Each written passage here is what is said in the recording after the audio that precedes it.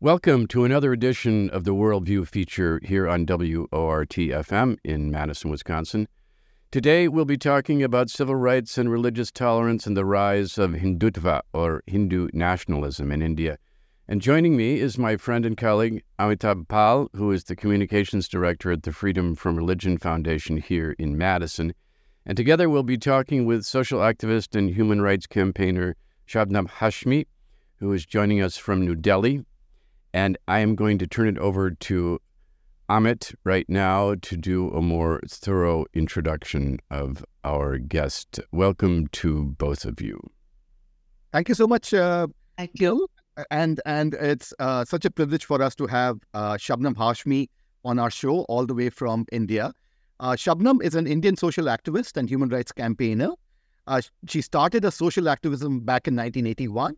Since 1989, she has spent most of her time combating fundamentalist right-wing forces in India. After the Gujarat pogrom in 2002, when none other than current Indian Prime Minister Narendra Modi was in charge of the state, Shabnam changed her focus to grassroots work. She has been involved with a number of organizations, which she'll tell us about. Most recently, ANHAD. I love the acronym. Act Now for Harmony and Democracy. And I looked this up. Apparently in Sanskrit, it means no limits, which she administers. And she works in Kashmir, Bihar, and other troubled areas. She was among 91 women from India who figured in the list of 1,000 women who have been nominated globally for the Nobel Peace Prize. She has been the recipient of a number of awards, such as the Association for Communal Harmony in Asia Star Award, and the National Minority Rights Award by the National Minority Commission. FFRF co-president Dan Barker and I were honored to meet her during our travels in India last year. And Gil can attest to this. Ever since then, I've been telling Gil that we have to have her on our show to interview her. Sadly, we have her on our show to mark a tragic anniversary, and that's the killing of her brother, activist and theatre personality Safdar Hashmi 35 years ago this month. So welcome, Shabnam. And if you could please start off by telling us a bit more about your brother and why he was killed. Hi, thank you very much for inviting me on your show. Well, my brother Safdar Hashmi was a theatre activist, and he was part of the progressive movement in Delhi. After emergency, he moved to street theatre. Before that, he was doing other kind of cultural activism and also doing theatre.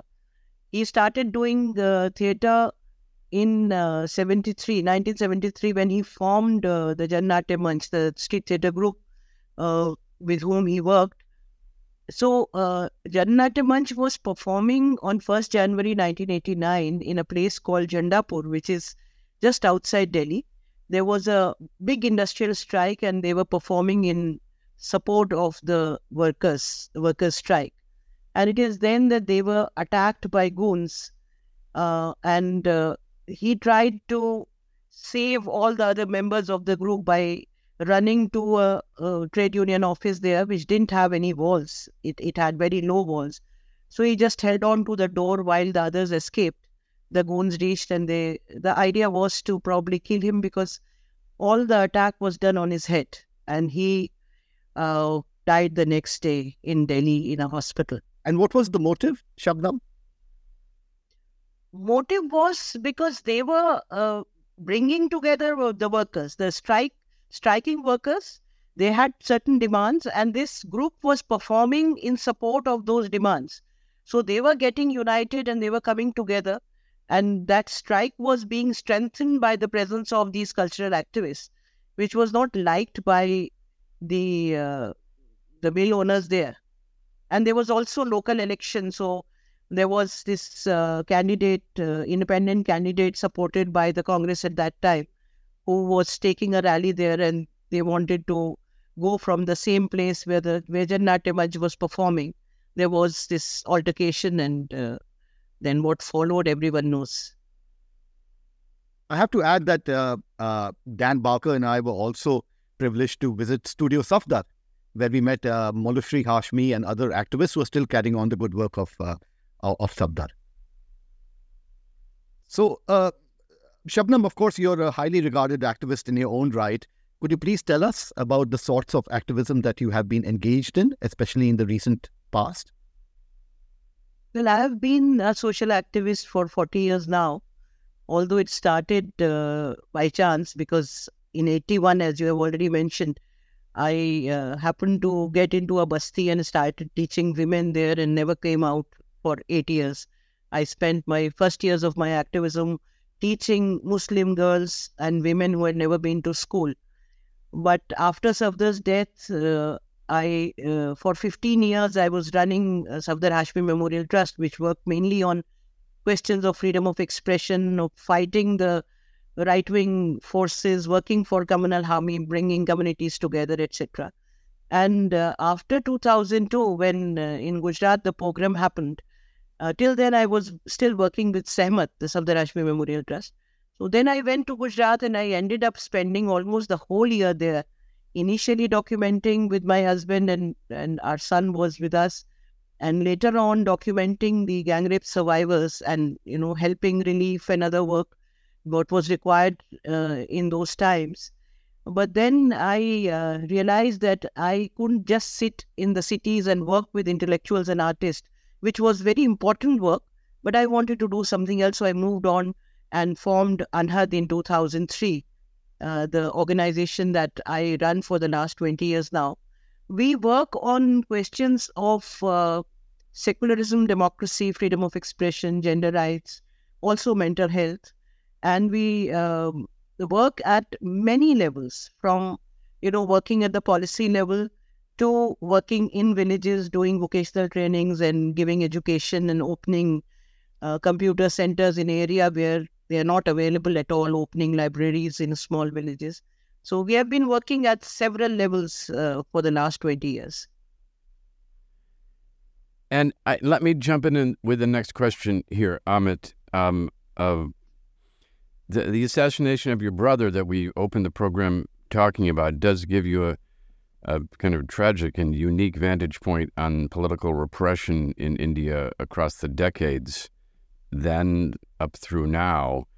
And I know that when I was in Gujarat, I was in Ahmedabad 5 years ago now, in 2019, and was really overwhelmed. I mean, obviously, I had lived there for a year, 1986, and I expected there would be changes, but I was really overwhelmed by the changes, both physically and, I guess, politically, in the atmosphere there, even 5 years ago. I mean, I stayed in an Airbnb that was rented to us by a Muslim couple, sort of on the edges of downtown Ahmedabad.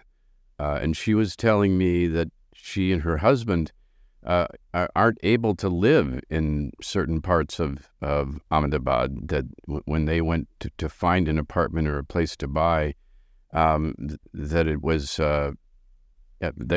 essentially there were regulations in place, or landlords or landowners would not sell them certain places in parts of Ahmedabad because of their religion, because of being Muslim. So if you could talk a little bit about comparing what the change in civil liberties for the worse, I guess, in the country, not just in Ahmedabad, from then at the time that your brother was killed and now. What have those changes? Yeah, I would say that killing of Safdar at that time, of course, was extremely traumatic. And it was a question of, it was attacking freedom of expression of a major cultural activist in India. But still, I would say that it was probably a stray incident. We did not see so many attacks on artists and intellectuals or individuals from one community as one is witnessing now, especially 2002 onwards in Gujarat.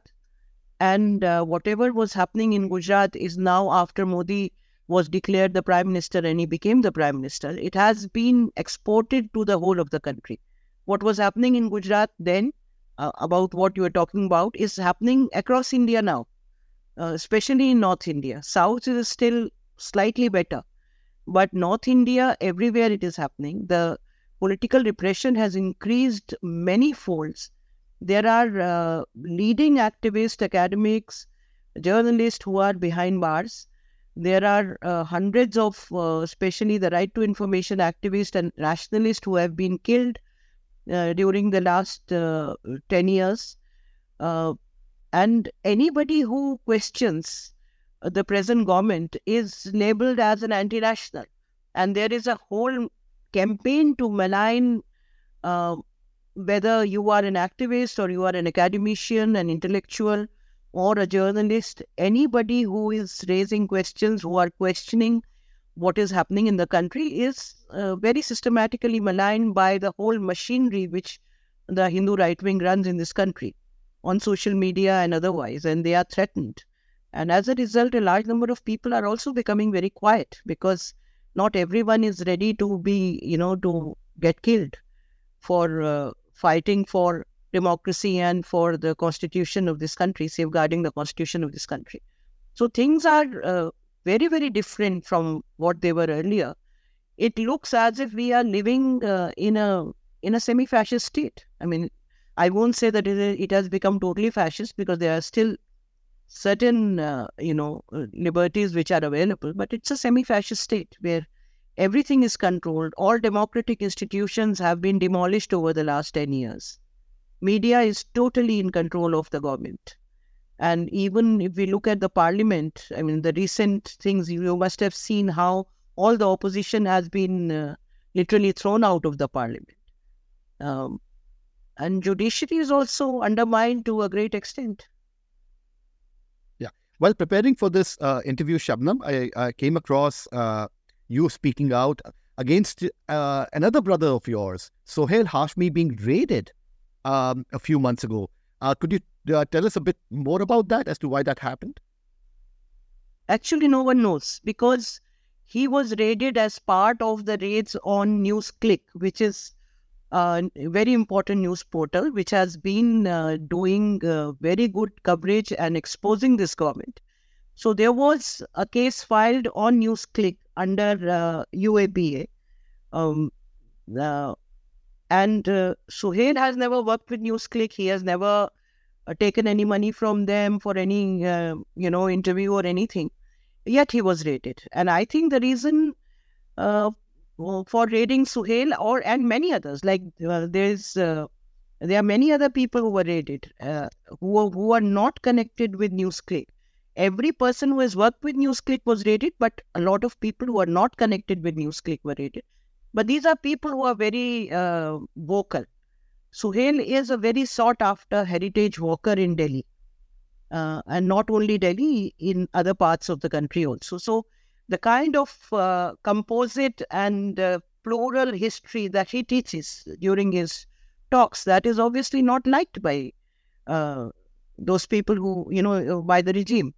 So they are targeting people one by one. And when you touch, it also conveys a signal. When you touch somebody like Safdar Hashmi, who is a very well-known person in Delhi, in India, then it also gives out a signal to other people to keep quiet and to not question what is happening in the country.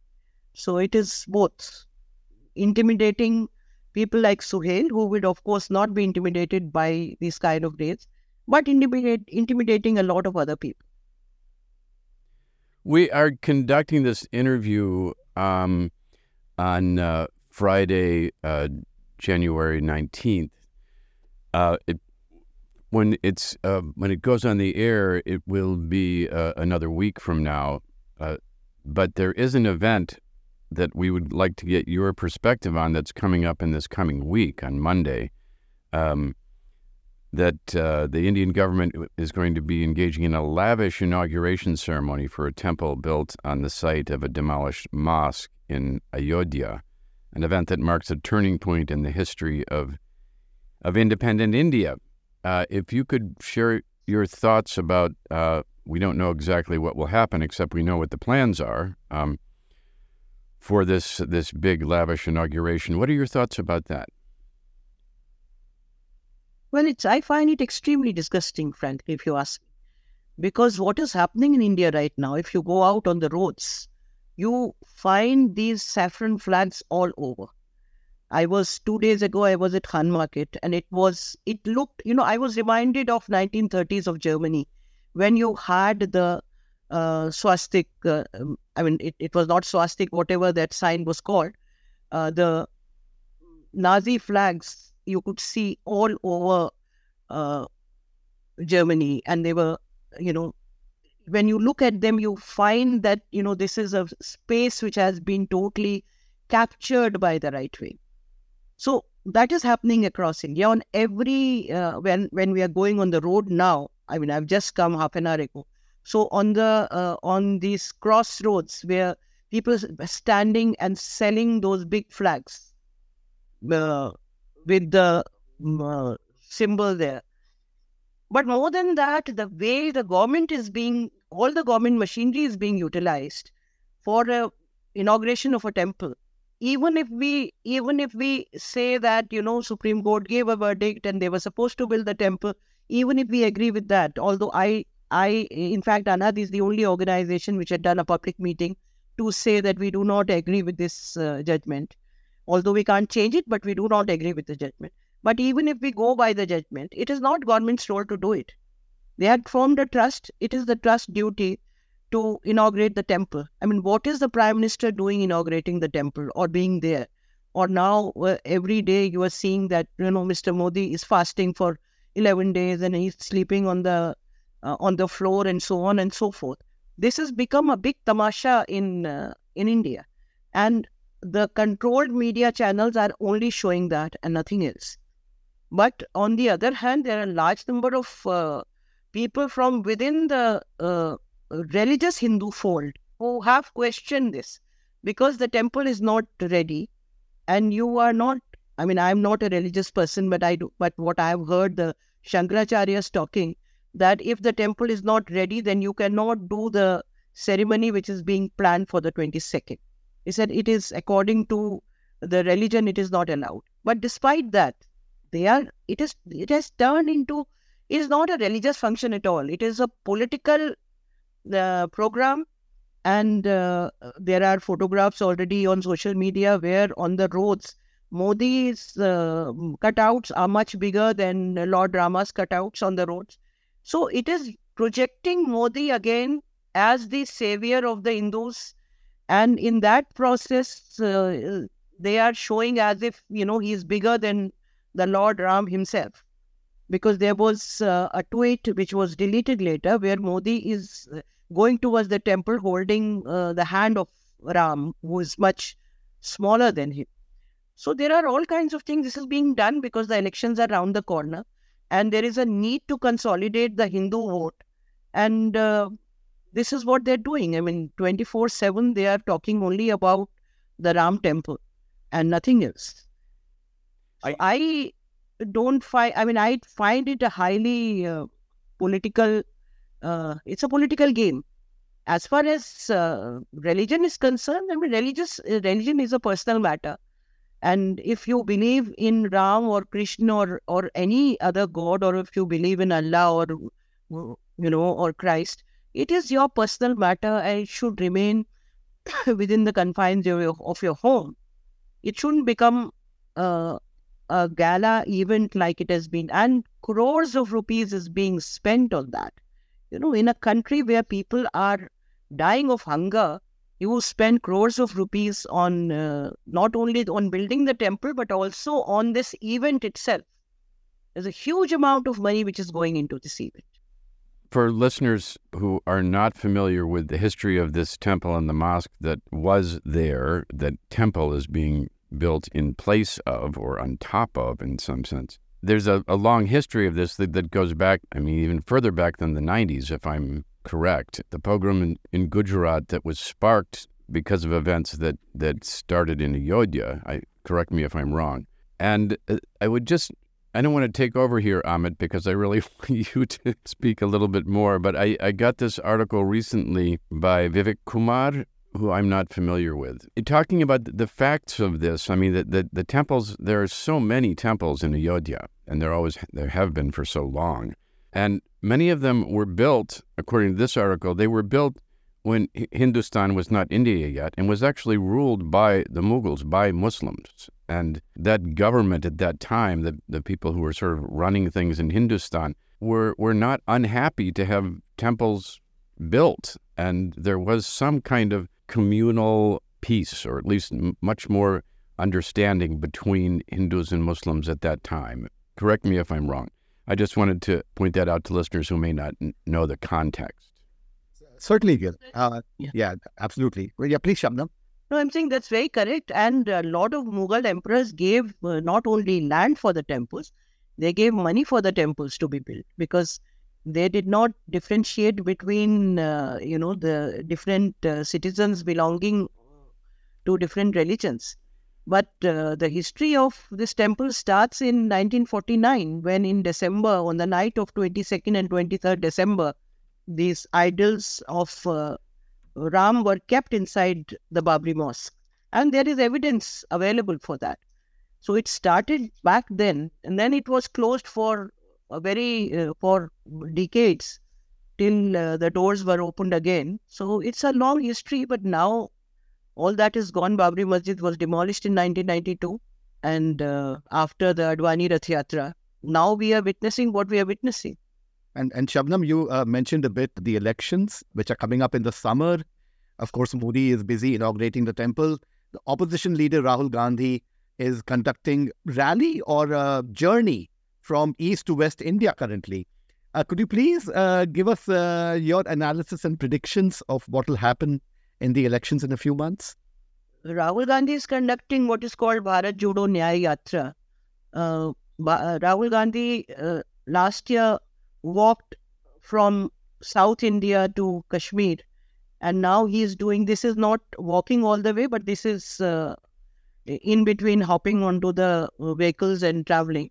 But yes, from northeast to west. Well, it's very difficult to predict what will happen in the elections.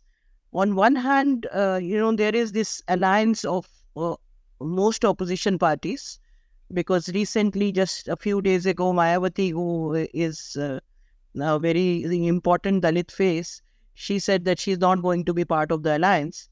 So it is very difficult to say what will happen. Also, there are questions around whether the elections would be rigged or whether they will be fair, because elections, as you know, in India are, conducted by EVMs, and there is enough... those are electronic voting machines. Electronic voting machines, and there is enough evidence and history of them being rigged earlier also. So one doesn't know, but if there is one-to-one fight, if all the opposition parties fight together, and they, if they are able to have a good seat adjustment, and there is only one opposition alliance candidate against one BJP candidate, then things can change also, but it's too early to say that. And how are organizations like yours, Shabnam, in this new reality that is India, how are they coping, and how are you being able to function? Well, it's very difficult. It's not, I can talk about my organization, but what has happened to my organization has happened to thousands of others. As soon as this government came, they did all kinds of inquiries on us, and they cancelled the FCRA, which is the license to get, grants from organizations outside India. So, and also, it's not only that one cannot function without grants coming from outside, but the thing is that when the government targets you and people know that you are being targeted or you are not being liked by this government, then people even within the country stop funding your programs. So Anhad's basic, I would say, strength has been working at very large scales and mobilizing large number of people that we have done for the first 12 years of our existence. We have done campaigns where we have reached out to 100,000s of people in one campaign. And if you want, I can later talk about it. But our funds have been totally strangulated. Last 9 years, we are surviving only on personal donations. And personal donations after COVID have become, again, much less than what they were. So financially, to do anything big has become very difficult.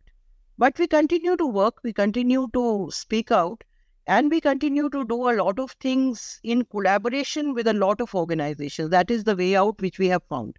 I mean, I'll just tell you one campaign that we did once when the lynchings were happening across India, when the Muslim men were being surrounded, lynched on roads, and there was this hate talks across India. So I was thinking, how can we change this, and we start talking about peace and harmony, and not only what is happening in the country. So we thought that, as women, we will travel across India. And I reached out to first National Federation of Indian Women, which is a big network across India. And once they agreed to the idea, we reached out to I think in that campaign, it was called Baatein Aman Ki, which is translated into peace talks. And we were able to get over 300 organizations on board. And we traveled across India. We formed 5 groups of 20 women each, starting from Kerala, from Tamil Nadu, from Kashmir, from Assam, and from Delhi. Traveled for a month. We ended up doing 500 programs, big programs, with thousands of people attending those programs. They included rallies, public meetings, press conferences, cultural programs. So that is how Anhad now functions. We think of ideas, we bring people together, large number of people together, we pool in resources, and then we do whatever we want to do. But it is not easy, and a large number, because it's over 30,000 organizations who have lost their FCRAs, and many are facing CBI inquiries, ED inquiries, all kinds of inquiries and attacks and FIRs. Some people have been arrested. So for civil rights activists, for human rights activists, things are very, very difficult in India right now. Well, that's perhaps a good segue. Unfortunately, we're running out of time here. We've just got about a minute and a half left in the program. And the last question we had, we're sitting here in the United States. If you're being barred from receiving support from outside the country, is there anything that we can do here besides, as what we're trying to do now, publicizing and informing people here about what's going on? What can be done here in the U.S. to have any impact in India? See, a very important thing which can be done is to stop funding the hate organizations. The hate organizations, the RSS and its large number of other organizations get a lot of fund which comes through US and comes through legal means also. So there is a need to look at what their money is being used for. They are using the money to spread hatred, and So I think if even if that much can be done, then that would be very important. Well, thank you for that, and thank you so much for talking with us over this past half hour here on Worldview. We've been speaking with Shabnam Hashmi, social activist and human rights campaigner in India, and speaking to us from New Delhi. We hope that we can speak to you again in the future when perhaps we can be talking about some more hopeful things moving in a better direction than they are now. And thank you very much, Amitabh, It was a pleasure. Communications Director from the Freedom from Religion Foundation here in Madison.